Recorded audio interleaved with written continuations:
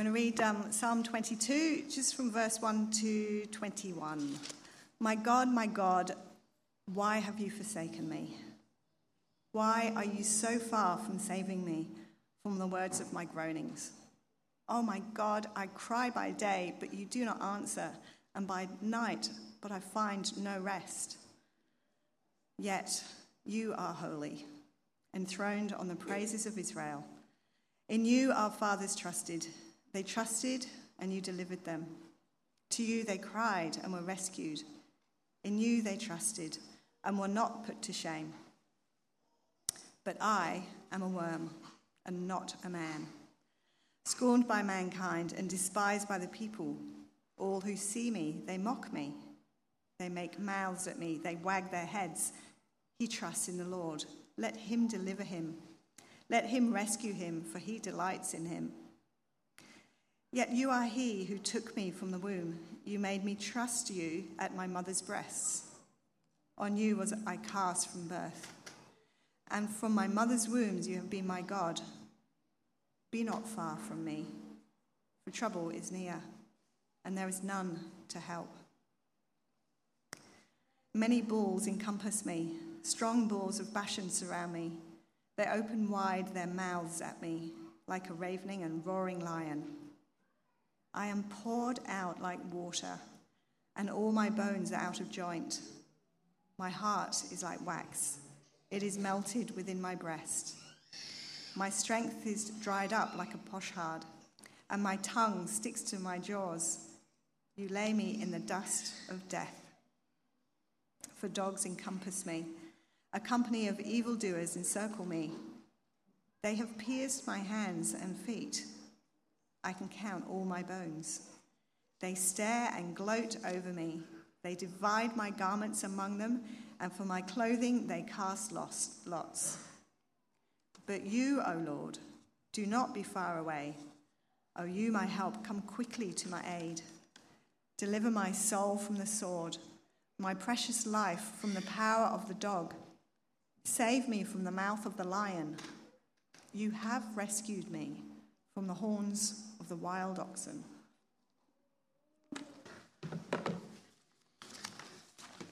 All right, good morning.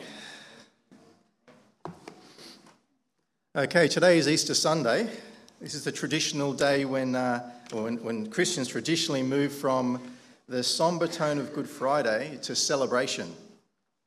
Or when we move from the fasting of Lent, if you've observed Lent and you're from that Christian tradition, you observe that, to the feasting on chocolate and other things of all shapes and sizes.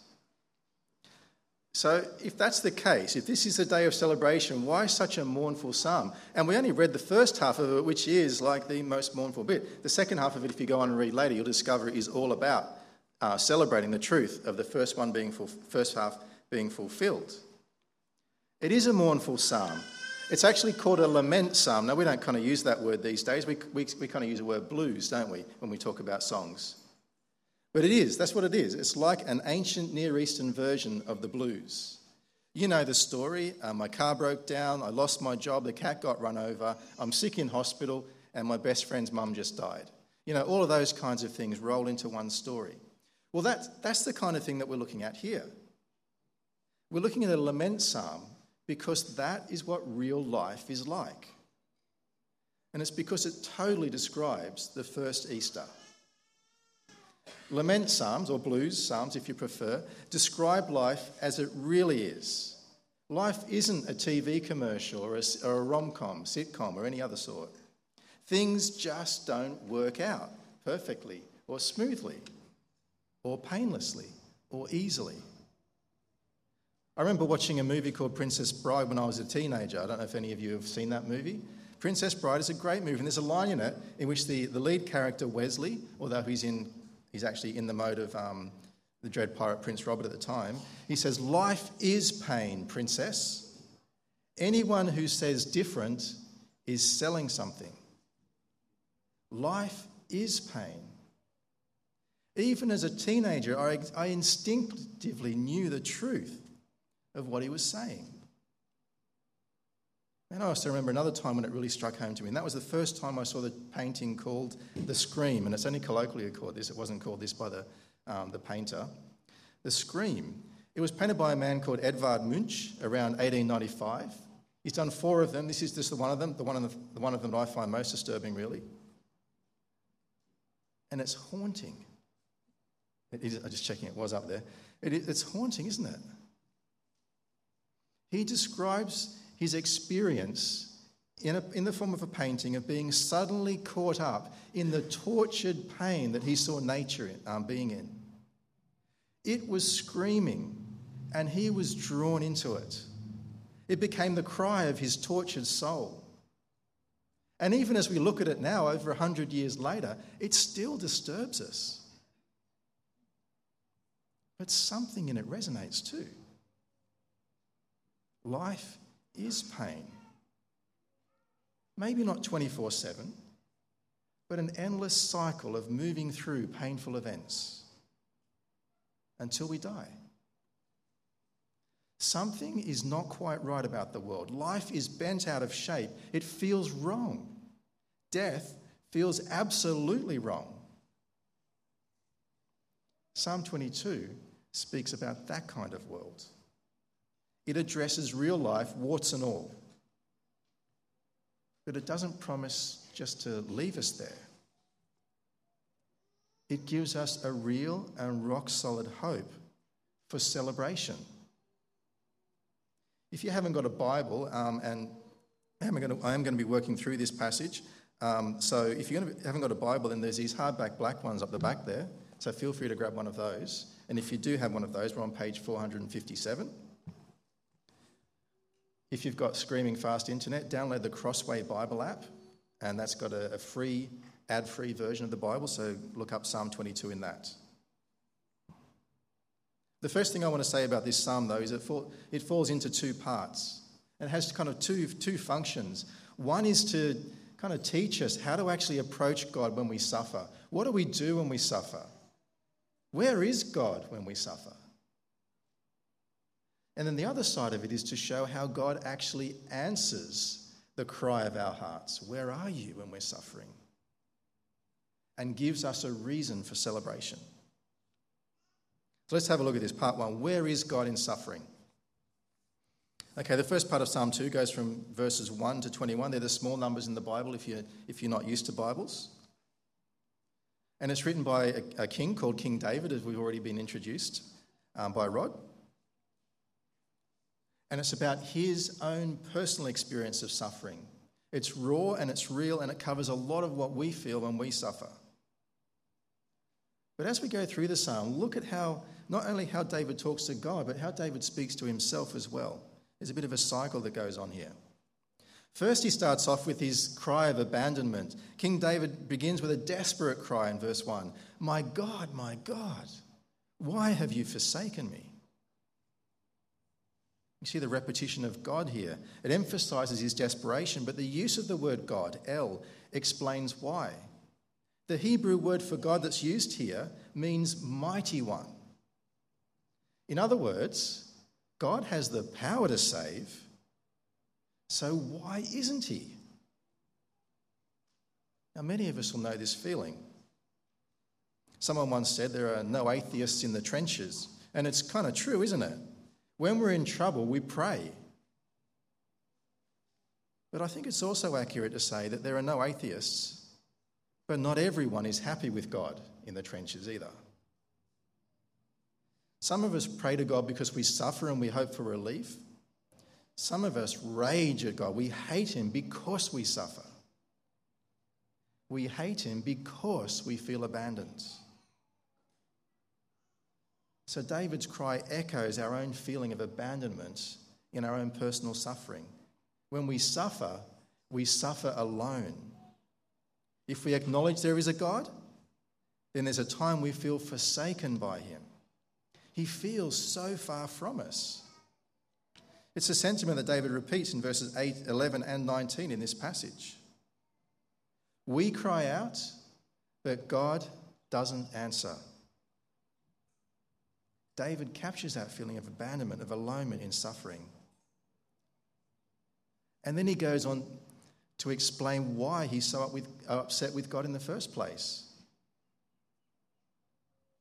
God, where are you?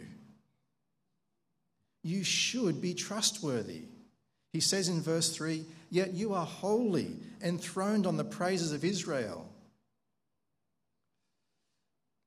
David knows God can help. He knows God has helped countless times in miraculous ways. There's so much history to God's faithfulness that he describes God as enthroned on the praises of Israel. Their overwhelming experience of God is that he is praiseworthy. Time and time again, God's people have called out, and God has rescued them. They trusted, God delivered. Like a good parent, or the fire brigade, or the police, the ambulance. They come when you call. They're our heroes. So where is this hero God now, is what David is asking. David just hangs in this intense experience of suffering, and he wonders, why isn't God showing up for me? He feels like an outcast. He feels like ashamed of where he's at. And that's the next thing that David talks about here. It's called shame. We don't always recognise the shame in suffering, but here's two ways that it plays out, just to maybe help you get a sense of how it works. You see, there's the shame of suffering itself, to be despised. David says, I am a worm, not a man. This is how people view him. He's an outcast. If you've suffered, then you know this. Some examples. I was a physiotherapist. I worked in hospitals. There are doctors here who can give you more gruesome stories than I can. There are nurses here who have absolutely no filters when they tell you things about what they've experienced and seen. But some examples. It took very special people to work in the burns unit of the hospital that I did my student placement in. It took very special people to get alongside those who were in screaming agony and looked an absolute mess. Then there was the vascular ward that I worked on. That's where all the amputations happen. The sickly smell of gangrene. You know, you don't want me to talk anymore, do you? You don't want me to give examples. You don't want me to describe the different procedures and things that they used to treat people in those circumstances. And then there's the seemingly scarless experience of mental illness. Some of us just don't know how to sit alongside someone with depression or anxiety, suffering inwardly. There's a revulsion in us that causes us to physically withdraw. I'm not talking about fear of contagion here. I'm talking about how people react to us when we suffer. The shame of suffering itself in being despised. But then there's also the shame of misplaced trust in suffering, and that's one of the things that David relates here. Suffering exposes the foundations of my life. Who or what do I trust in? And for my friends who don't trust in God, this is a real sticking point. If God is so good, they say, if he loves me so much, then why does he let me suffer? Why is there so much suffering in the world? Why is there any suffering in the world? Is it a fault in me that I don't deserve to be helped? That I actually deserve this? Or is it a fault in God that he isn't trustworthy after all? People look at David and they mock him. In verse 8, they say, he trusts in the Lord, let him deliver him. Let him rescue him, for he delights in him. These sentiments are so real to us in times of suffering. What are we actually relying on as we suffer? And if it's God, how can we? But again, David turns to what he knows of God. It's like he's preaching the truth to himself. Again, David returns to history for answers, and the refrain, but you are trustworthy, comes through. In verses 9 to 10, we read the words this is from David's own personal life experience. Yet you are he who took me from the womb. You made me trust you at my mother's breasts. On you I was cast from my birth, and from my mother's womb you have been my God. All his life, right from the very beginning, is evidence of God's care. He carries with him a personal, lifelong experience of God's faithfulness. If God is real, then he is responsible for leaving me in my suffering, but he's responsible for all the goodness in my life too. We can't just have one or the other. And then another wave crashes over him. And he describes the experience of feeling crushed. The trouble we face is real. Real enemies, acute pain, deep fears, uncontrollable panic. There are times when the weight of these things crush us. And David describes this kind of experience quite graphically in verses 12 to 18. He talks about being surrounded.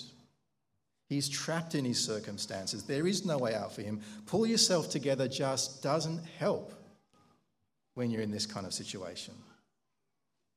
He describes himself as being poured out. He is beyond his capacity to endure mentally, physically, emotionally. There is nothing left in the tank.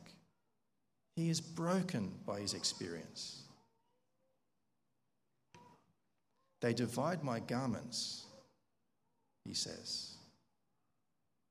As he approaches death, he sees the vultures circling. There are those who want to benefit from his circumstances.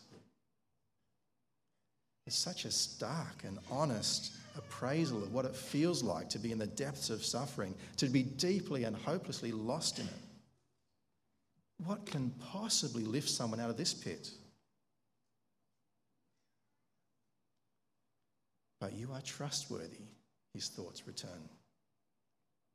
Because yet, even as he realises the depth of the pit that he's in, his perspective begins to change. In verse 19, it's not too obvious at initial reading, but in verse 19, David's prayer moves from the perspective of forsaken by God to faithful. He says in verse 19, but you, O Lord, notice the Lord is in capitals there, you, O Lord, do not be far off. O you, my help, come quickly to my aid. For the first time in this whole psalm, David uses the personal name of God. When Lord is in capital letters like that, it means Yahweh, the God who promised to his people to be faithful. Before, David prayed to El, the mighty one. Now David is praying to Yahweh, the faithful one, his personal, promise-keeping God. And when he does pray, he says, do not be far off. David is beginning to recognise that God is always there. The feeling of abandonment is not fact. God is present, and this is the answer to his cry for help. When I suffer, I am not alone. The mighty one who can rescue me from everything is there because he is the faithful one. And because he's the faithful one, he will rescue me. Now, the answer to the question, where is God in suffering, is that God is there in suffering. But how? What does it look like? I mean, fully a third of Psalms are lament psalms or blues psalms. That means there was a lot of suffering going around at the time. I received a present from the government. I turned 50 this year, and I received a present from the government that kindly reminded me that I'm getting older and I'm falling apart. It was a bowel cancer test kit. I'm not getting any younger. These cycles are taking their toll on me. I am wearing out. So how will God rescue me? Is this just some hopeful thought? You know, the kind of thing you put on a fridge magnet, but really no more substantial than any other false promise out there? What can I take home that will be of any real and lasting comfort to me? Well, the reality is that David's cry was answered, but he didn't fully experience that answer, not the fullness of the answer. By that I mean, the answer we long for, the end to all suffering. He didn't experience that, but he got an experience of where God was going with his plan. This is a lament psalm, as I've already said, but it's also a prophetic psalm. And this again is something that Rod brought out really helpfully in the kids' talk. It represents the very real experience of suffering in David's life. Don't get me wrong. It represents the very real experience of suffering in David's life. But it doesn't describe the actual events of David's life. It describes the events of another person's life. This psalm points to Jesus. Jesus is the one who was crushed. He was surrounded by people who attacked him mercilessly. They physically broke him. Historical accounts, that's Matthew, Mark, Luke and John, amongst some of the other secular accounts of the time that actually refer to these events. The historical accounts tell us that Jesus was brutally beaten. He was whipped to within an inch of his life. His hands and feet were pierced, as David describes in this psalm, and he was hung to die on a cross, crucifixion. Jesus' life was poured out. He was taken beyond his capacity to endure. And while Jesus was dying, they cast lots for his clothes. You can read about this in Matthew 27, for example. Just as David described, though, in Psalm 22. He was crushed, and Jesus was mocked. While on the cross, they gathered around to mock him. In his account, Matthew records their words in chapter 27, verse 43 of his gospel. The mockers say these words: "He trusts in God. Let God rescue him if he wants him." Familiar words? And friends, if you've seen The Passion by Mel Gibson, I don't know if you've seen that movie, then I hear that you've seen an approximation of what crucifixion looks like. And to a certain extent, the power of the movie is able to draw you in to the experience. But it doesn't allow you to experience what it felt like for Jesus. Jesus would have been so badly messed up that he would have looked inhuman, like a worm, not a man, as David describes. People would have recoiled from the sight of him. He was hung outside the city as an outcast. It was the most shameful way to die, just as David described in this psalm. And Jesus was forsaken. The words that Jesus cried out on the cross, my God, why have you forsaken me?" As he cries those words, he identifies himself and his experience on the cross with this psalm. This was the point of Jesus' death. We think we suffer alone. Jesus suffered in our place. And separation from God is the ultimate experience of suffering. This wasn't a clean and dignified death. You need to understand that. The witnesses, Matthew and Mark, record that Jesus died screaming in agony. It's not the way we picture it, is it, in our minds? He died screaming in agony. Jesus is the one who was abandoned, shamed, crushed. Jesus is the one who fulfilled our heart's cry when we suffer. He is our help. And man, to fully understand this, we need to understand the cause of suffering in the world. And I'm aware that some of us here will be in the middle of suffering, so I'm quite cautious about saying these things. The words I say now, they'll help you to understand, but they may be very hard to hear. And I apologise for that if I'm speaking into a part of your life where you're really struggling to hear these things. By all means, come on and speak to me after the service if it is the case. But here's how the Bible explains things. The Bible explains creation of the world as an act of goodness. It was meant to be a place where we enjoyed God's goodness in God's presence. There was no suffering, only blessing. But humanity, we read in Genesis 3, chose to doubt God's goodness and chose to find a different way, to rebel against God. We made enemies of this good God. We call this sin. That's another way of describing sin. And the effect was that God withdrew his presence from us. and he withdrew his blessing from the world. Suffering is because of our sin. It's the effect of our separation from God and his goodness. And it's really interesting to note that when Jesus walked the earth, that suffering was pushed back. Wherever he went, whoever touched him, whatever disease they had, whatever they suffered from, it ceased to exist in their bodies. He brought people back to life. He pushed back the curse in his life. But to defeat the curse of suffering, he had to choose to suffer in our place. And by enduring what he endured on the cross, he repaired the broken relationship between us and God.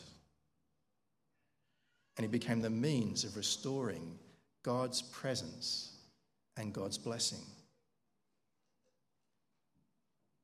So where does that leave us now? And what does it have to do with Easter? I mean, you could be forgiven for thinking that Easter is all about chocolate Easter eggs and bunnies and hot cross buns, and we're going to have some hot cross buns later. But can I just say, just for the record, you can Google why we eat these things, and you will find all kinds of explanations. The reality is, this is a spiritual explanation from a pastor. The reason why we eat chocolate Easter eggs at Christmas is because Christians like chocolate. That's it, all right? That's all. You come up with something better tasting and we'll eat that at Easter. We'll eat that at Christmas as well. The kind of celebration that David described in his psalm is a celebration of feasting where all the best things in the world are brought in together and laid out on the table for everyone to eat.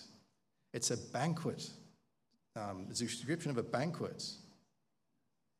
Feasting for everyone. God has heard our cry for help. He has not pulled back from us. He has come so close to us that he got in between us and our suffering. And he's taken it for us. So now we can enjoy God's presence and goodness like never before.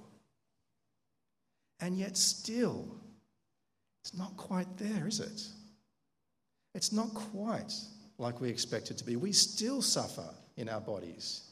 We still expect to die.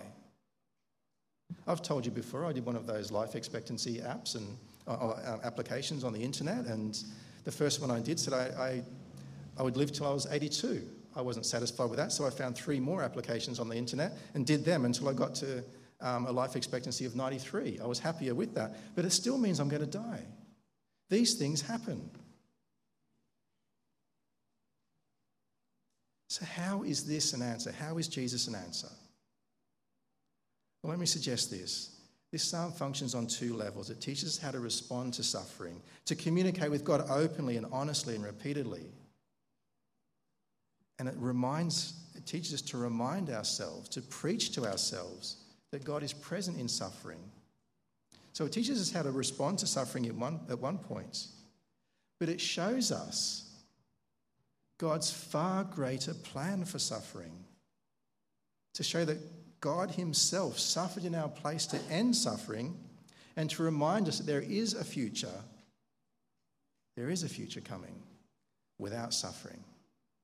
This time we experience now, with the indwelling presence of the Holy Spirit, God within us, this time we experience now is a time when we get to share the good news. We get to celebrate now and draw other people into this celebration, to tell them who Jesus is, to proclaim his goodness. God has shown us decisively that he is trustworthy. So we come to God in suffering and we celebrate his victory over suffering. This is why we celebrate on Easter.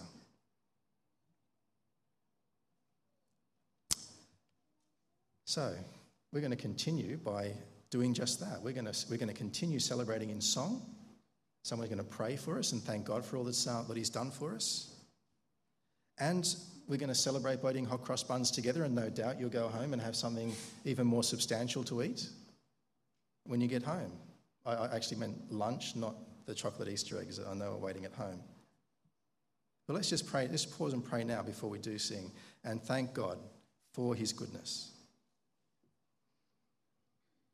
Father God, we acknowledge that life is challenging, to say the least. There are so many different ways that suffering touches our life, whether it be the physical pain, the emotional, mental pain of loss, of our own impending death. There are so many ways, and there's such wrongness to how it feels. But Lord, we thank you for not abandoning us in this. We thank you for going complete the other extreme and actually taking on this experience for us, for dealing with what we deserve for our rebellion against you, and for lifting us out of it and showing us your goodness, and for giving us the promise of that goodness being showered on us for eternity because of the work of your Son. We thank you and praise you for these things, Lord. Amen.